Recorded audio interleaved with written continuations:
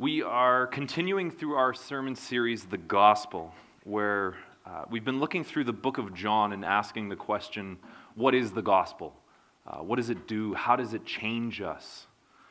And what does it look like? And as we've walked through the life of Jesus and his interactions with just different groups of people and crowds, we've seen how he is the presence of God in the world since the creation of the world, and how he's revealed to us God's kingdom through his interactions and as he relates to people, like at the wedding of Cana, or in his conversation with Nicodemus, or the woman at the well. All of these interactions have revealed to us who Jesus is and why he is such good news.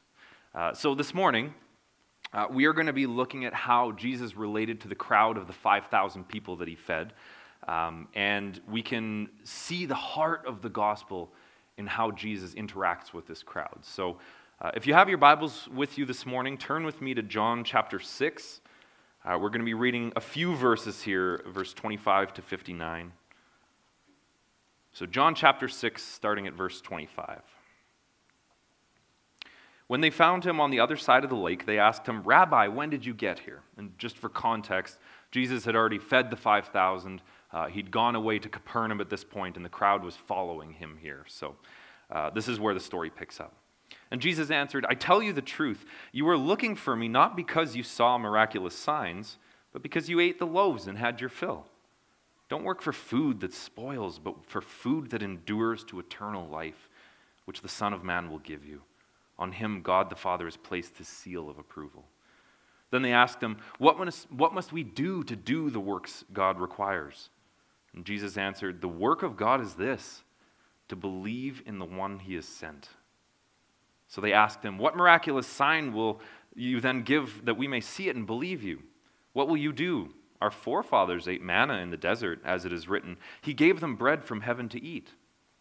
And Jesus said to them, "I tell you the truth, it's not Moses who has given you the bread from heaven, but it's my Father who gives you the true bread from heaven.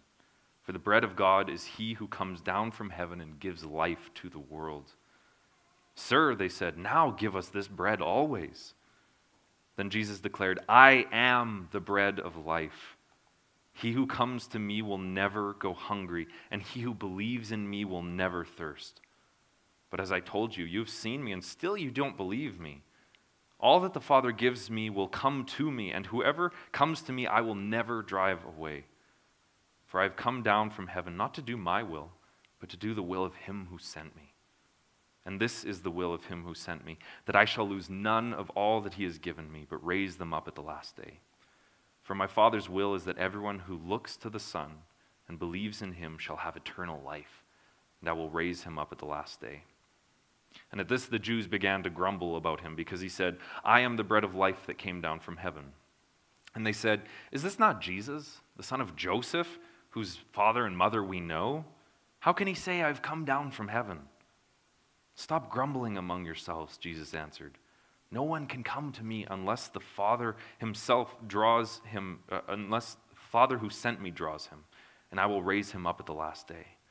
It is written in the prophets, they will all be taught by God. Everyone who listens to the Father and learns from him comes to me. No one has seen the Father except the one who is from God. Only he has seen the Father. I tell you the truth, he who believes has everlasting life. I am the bread of life. Your forefathers ate manna in the desert, yet they died. But here is the bread that comes down from heaven, which a man may eat and not die. I am the living bread that came down from heaven. If anyone eats of this bread, he will live forever. This bread is my flesh, which I will give for the life of the world." Then the Jews began to argue among themselves sharply, "How can this man give us his flesh to eat?" Jesus said to them, "I tell you the truth, unless you eat the flesh of the Son of Man and drink his blood, you have no life in you. Whoever eats my flesh and drinks my blood has eternal life, and I will raise him up at the last day. For my flesh is real food, and my blood is real drink. Whoever eats my flesh and drinks my blood remains in me, and I in him. Just as the Father sent me, and I live because of the Father, so the one who feeds on me will live because of me. This is the bread that came down from heaven. Your forefathers ate manna and died, but he who feeds on this bread will live forever." He said these things while teaching in the synagogue of Capernaum. Jesus is the bread of life. This morning, as we look at the question, what is the gospel? What does it do? How does it change us? I also want to ask you guys the question, who is Jesus to you? He's the sustainer of everything we need. He's loving and merciful and cares for us beyond our understanding, but who do you know him to be? So the Gospels, Matthew, Mark, Luke, and John, the 4 books of the Bible that describe the life and ministry of Jesus, are written and arranged differently, and they all point to something differently. So each of the Gospels have a different emphasis on Jesus about something. And so the book of John was written to show how Jesus is Yahweh. He is the anointed one that God has sent to this world to do for us what we could never do for ourselves. That's why John wrote this book, to try and communicate that Jesus is Yahweh. So as we come to the story of the 5,000, John purposefully lays this story out in such a way for us to see that Jesus is the Messiah and the God of Israel become human for us. And he also tries to help us understand that Jesus isn't just some nice vending machine that gives us what we want in life, that he is the bread of life that leads to everlasting life. Now, leading up to the 5,000, the feeding, Jesus was actually trying to get away from this crowd of people. He had just sent his apostles out to preach, and he had given them authority to perform miracles and speak truth to all those who listened. And as they came back to Jesus, they were celebrating all these different stories, but there were a crowd also following the disciples. And they all came back with incredible stories. And it says that in the book of Mark that they didn't even have a chance to eat, the disciples, because there were so many people coming and going, trying to meet Jesus, and being incredibly amazed by the miracles that they'd just performed. So Jesus and his disciples, they try to get away to a solitary place. And as they go to try and rest and recuperate, this crowd of 5,000 just comes rushing towards them. Now, the 5,000 is really a misnomer. The Bible tells us that there were 5,000 men. In reality, there were probably about 12 to 15,000, including women and children in that group there. So let me just repaint this picture. You have Jesus and his disciples, tired and weary from the ministry they'd just been doing, working miracles, preaching to the people, and they come away to try and find some rest, to try and find even time to eat, it says. And so as they do this crowd of thousands comes rushing towards them. So they try and find another spot to try and rest. And the crowd again finds them. And so as they see these thousands of people rushing towards them, here's how Jesus responded. Probably a little different than us. But in Mark 6 it says, when Jesus landed and saw the large crowd, he had compassion on them, because they were like sheep without a shepherd. So he began teaching them. Who is Jesus to you? Often a simple thing like hunger can cause us to become agitated or frustrated with those around us. Or when we're trying to rest and something disturbs us, we're not usually pleasant people. But Jesus, in his tiredness and in his hunger, he had compassion. He went hungry so that the crowd could be fed. And more than that, he suffered on our behalf. Not because of our worth to earn it, but simply because he has compassion on us. Because at the heart of who Jesus is, he is love. And he loves us. Do you know Jesus to be loving? Because the small sacrifice he made to have compassion on the crowd is only a small glimpse of the mercy and love that he has for us shown on the cross. But the people in the crowd that day, they didn't quite understand his purpose. They didn't quite understand who Jesus was. You see, in verse 2 of John chapter 6, it says that at first this great crowd was following Jesus because of the miracles they'd saw him perform and the incredible things they'd seen him do. But later, when the crowd again comes to Jesus to find him after they'd been fed, Jesus says to them, "You are looking for me not because you saw the signs I'd performed, but because you had the loaves and you had your fill." They weren't trying to find Jesus because they knew he loved them and could fill the emptiness of their souls, but because he knew that they could fill their stomachs. The crowd saw Jesus in the way that they wanted to see him, not for who he was. He was just an inexhaustible food source to them at that point, not as the source of all life. But they had other misconceptions of Jesus that blinded them to this reality. The nation of Israel during the days of Jesus was under the rule of the Romans, and they'd been conquered by this nation. Most of the known world was conquered by the Romans at that time, and so the Israelites expected the Messiah, when he was to come, they expected him to rule with power, to rule with force, to raise up the nation of Israel, to conquer the Romans, to fight them in battle and to destroy them. And so when Jesus came and he healed their sicknesses, and when he came and provided for them food, the crowd, they were thinking, man, this is it. This is the guy. He is the prophet who is going to redeem us. We can go to battle now, because if we get hurt, he can heal us. If we starve, he can feed us, right? We don't have to care about provisions or even if we get hurt, because he is one who is greater than us. And really, the crowd was kind of a small army. There was 5,000 men, 10 to 12,000 people in total. They could go into battle with these kind of numbers. And because of their expectations, because of what they thought Jesus would do, instead of understanding who he truly was, they just saw him as a miracle-working tyrant who would lead them into battle and over victory over their enemies. And the problem was that they saw Jesus as one who could only fix their physical problems, not their spiritual problems. They saw Jesus as one who would provide all their physical needs, yes, and he does do that. That he could create food and gather a big enough crowd to overthrow the government, but they didn't see their spiritual need for Jesus, their need to be saved. As one commentator puts it at this point, he who is already king has come to open his kingdom to men, but in their blindness, men try to force him to be the kind of king they want. Thus they fail to get the king they want and lose the kingdom he offers. We don't need a savior who can fill our stomachs. The government can do that. We don't need help overcoming our enemies from him all the time, though he does these things as well. We, more importantly, need a savior who can do something about the brokenness of our souls, who can give us life, who can transform us. So when the crowd comes to Jesus asking him for more bread, he just responds by saying, I am the bread of life. He who comes to me will never go hungry, and he who believes in me will never be thirsty.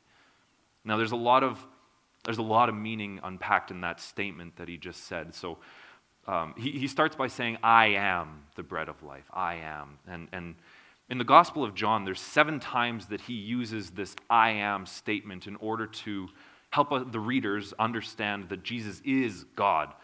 And the use of this he brings out in different ways. I am the bread of life. I am the way, the truth, the life. I am the vine. You are the branches. I am the shepherd. It's a phrase that draws us back to Exodus chapter 3, where Moses, he was speaking to God through the burning bush. And when Moses asks God what his name is, God says, I am who I am. This is what you were to say to the Israelites. I am has sent me to you. Each time Jesus uses the phrase, I am, it's evoking this understanding of who he is, that he is God. He is claiming to be God himself in each of these cases. But more than just communicating his worthiness to be praised by everyone, that he is himself Yahweh, he says that he's the bread of life. Bread was the staple food for the people of Jesus' day. It was what they survived on. It's what they needed to live on. It was the main food source for most people. It was hard to imagine life without bread, or even to be able to survive without bread at that point. Do we see Jesus in the same way that we need bread? Do we see our need for Jesus in the same way that we need food? Because he was trying to communicate to them how much we absolutely need him. That we can't just have a bite of bread and we're good for the rest of our lives. That we can't just have one loaf a week and we're satisfied enough to continue on, right? But that we need to come to him. That we need to seek him daily as our sustenance for life. In order to have all that we need to find that in him. He is to be our daily bread. He is to be the source of life that sustains us. Do we rely on him that way? Do you rely on him that way? Or are you fed by something else? The people in the crowd that day didn't want Jesus. They wanted the food that he gave them. And so Jesus addressed this problem. He said, you want me because I gave you your fill, and that's it. But I want so much more for you. I want to give you life. I want to be the sustenance of your soul. I want you to come to me for all that you need. How amazing is God's grace for us? Jesus knew their hearts. He knew they were selfish, they were needy, they were blind people. They couldn't see who he truly was, and yet he didn't abandon them because of this. It was rather this that qualified them for him to seek them. Do you see who Jesus is here? In the brokenness, he only sees an ability to redeem. He sees our selfish and needy estate, and he longs all the more to redeem us. But he also just doesn't give us what we want. Jesus had compassion on the crowd, and so he fed them when they came to him.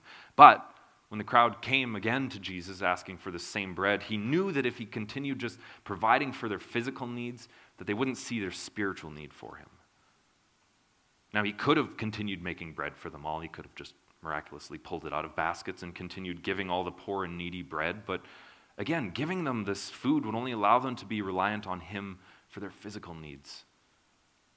And I think we fall into the same trap at times. It's like Jesus holds two signs in his hand. One says free food and free money. And the other sign he holds says fulfillment and everlasting life. Which one would you choose? It depends on who Jesus is to you. You see, Jesus doesn't want to just transform us. He wants to make us new. He wants to have a relationship with us. He wants to be so near to us that we take him into ourselves, that we become so a part of who he is that we can't live without him. He provides our physical needs at times, and this is good, but he also provides our greatest need. Jesus said, I am the bread of life. Your forefathers ate manna in the desert, yet they died. But here is the bread that comes down from heaven, which a man may eat and not die. I am the living bread that came down from heaven. If anyone eats of this bread, he will live forever. This bread is my flesh, which I will give for the life of this world. The greatest need that we have in this world isn't for food or more peace or security. It isn't for more entertainment or belonging. It's for a Savior. It's for someone who can step into our brokenness and offer a hand of life. And how did he do that? This bread is my flesh, which I will give for the life of this world. Jesus was broken so that we could be made whole. Jesus gave up his life for us so that we could have life. Jesus was rejected by God so that we could be accepted by him. And there's no greater love than for someone to lay down his life for another. That is the gospel. That Jesus gave himself up for us in every way so that we could have life. The gospel looks like Jesus laying down every part of his life for the broken people like us. His love for us is so great that he went through everything he did so that we could have life in him. But most people in the crowd that day were still hoping Jesus would hold up the sign, free food and free money. They didn't understand him. And it was a lot like the conversation Jesus had in John chapter 3 with Nicodemus. Jesus said you needed to be born again, and Nicodemus understood it in these worldly terms. How on earth can you be born again? And so the crowd asked, how on earth is this man going to give us his flesh to eat? Jesus was telling them the beautiful reality of life that could be theirs if they were willing to understand. But because they only wanted Jesus as the bread maker, they only wanted Jesus as the one who would rule over them and lead them to conquer the surrounding nation, they missed out on the kingdom. They missed out on life. And so in verse 66 it says, from this time on, many of his disciples turned back and no longer followed him. It was a hard teaching. In Matthew chapter 13, Jesus gives us this very candid reality of the four different types of reactions that people have to the gospel, to the good news. It's the parable of the sower, and he divides people into these four different categories. There is the first, the people who don't understand the message, who aren't willing to understand it, and so the word is taken away from them. The second are those who receive the gospel with joy, but they walk away from it because trouble or persecution happens because of the good news. The third are those who walk away from Jesus because of the worries and their desires to build wealth and a kingdom for themselves. And the fourth are those who hear Jesus' message and believe it and understand it and put it to practice. Many in the crowd that day were in the first category. They didn't understand, and they weren't willing to understand because they wanted Jesus to be a certain thing. So they chose not to understand who he truly was. There were others in the crowd who simply wanted his material possessions. They wanted bread, and so if he didn't give them bread, then screw it. What's the point of this? I'm not going to follow you anymore. Others were desiring him for who he truly was, and the apostles stayed with him even when they didn't understand. Who is Jesus to you? Is he more necessary than your own possessions? Is he more worth seeking than maybe some of the misunderstandings you have in life? Or do we turn away because he doesn't give us what we think we need? It's a good thing he loves us, because what kind of God would he be if he just bent to our every desire and whim? That wouldn't be just. That wouldn't be love. He has to do something about our broken estate. And Jesus loves us so much more than our earthly desires, and he did just that. He saved us. In Matthew chapter 6, Jesus says, "Seek first his kingdom and his righteousness, and all these things will be added to you." Jesus knows what we need. I'm not saying Jesus can't provide for us. Jesus knew that those listening to him in that day had needs. They physically needed food. He knew that their physical need, though, was completely secondary to their need for a Savior, for life. And the reality that they missed out on was that if they only believed in him, if they only chose to seek him instead of seeking their earthly desires, then they would have all the things that they needed. They would have all the materials that they needed in life. Jesus is merciful. He is loving. And like Pastor Dustin said a while back, he often feels like sandpaper to us. He chafes away the things in our lives that ought not to be there. And as the author of Hebrews puts it, God disciplines us for our own good, that we may share in his holiness. No discipline seems pleasant at the time, but painful. Later on, however, it produces a harvest of righteousness and peace for those who have been trained by it. Who is Jesus to you? He's the merciful Savior who gave up his life so that we could have life. He's the disciplining Father who helps us to become holy. He's the sustainer of all that we need if we are willing to seek him instead of our earthly needs. So if you don't understand what Jesus is doing in your life, continue to seek him. The story of Job is an encouraging one, a man who continued to seek God when literally everything was taken from him. Jesus didn't suffer on this earth and give up his life so that we could continue striving to find life and meaning in this world. It's freely available for those who seek him. Don't let the difficulties you face this week take you from him. Let them drive you closer to him. Just in closing, I want to share with you the story of a man named William Mogum. For those of you who might know, he was an author in the 1930s. He was quite famous and wrote a lot of books and plays. And nearing the end of his life, he was quite wealthy. He didn't need to write any words for the last 30 years of his life because royalties were still coming in from books. And he was an incredibly wealthy man. And he had everything he could possibly want. He had every physical thing he could possibly need. And yet at the end of his life, he realized that it was all worthless. And so I just want to read for you an excerpt from written by his nephew Robin Mogum, who visited his uncle before his death. And so here's what he writes. I looked around the drawing room at the immensely valuable furniture and pictures and objects that Willie's success had enabled him to acquire.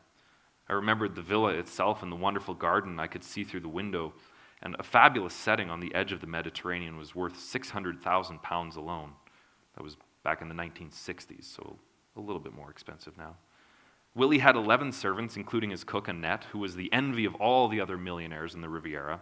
He dined on silver plates waited on by Marius, his butler, and Henry, his footman, but it no longer meant anything to him. The following afternoon, I found Willie reclining on a sofa, peering through his spectacles at a Bible which had very large print. He looked horribly wizened, and his face was grim. "I've been reading the Bible you gave me, and I've come across the quotation, 'What shall it profit a man if he gains the whole world and yet loses his own soul?' I must tell you, my dear Robin, that text used to hang opposite my bed when I was a child. Of course, it's all a lot of bunk. But the thought is quite interesting all the same." That evening in the drawing room after dinner, Willie flung himself down onto the sofa. "Oh, Robin, I'm so tired." He gave a gulp and buried his head in his hands. "I've been a failure the whole way through my life." He said, I tried to comfort him. "You're the most famous writer alive. Surely that must mean something." "I wish I'd never written a single word," he answered. "It's brought me nothing but misery. Everyone who's gotten to know me well has ended up by hating me. My whole life has been a failure, and now it's too late to change. It's too late." It's a very, very grim, perhaps, story, but a truthful reality of what life is apart from Jesus. The pursuit of life apart from Jesus can be fun. It can bring a bit of satisfaction at points too. It can make us happy. It can make us even joyful at points, but it doesn't last. And in the end, it doesn't lead to life. It only leaves you empty. It can't save you. You can't even save you. Only Jesus can. He loves us enough to discipline us, to provide for us, to save us from the sting of death. Do you know this Jesus? Because he knows you. Let's pray. Father, we thank you that you sent your Son to save us. We thank you that we can look to you and have life and life everlasting. Father, you are good to us. You are good to us enough to not let us just suffer under the weight of our own selfish desires, that you long to transform us, to change us. And so, God, I ask that you would continue to do that work in us. Continue to transform us. Continue to make us more like you. And Father, when we're tempted to walk away because we don't understand, we pray that you would continue to be faithful to us, that you would help us to know you more. God, as we wrestle with pursuing earthly desires, these things, help us to understand that you are worth more than anything else we could pursue in life. Father, you are good to us. You are loving. We thank you that you care for us enough to discipline us and transform us and change us. Thank you for your love for us, Father.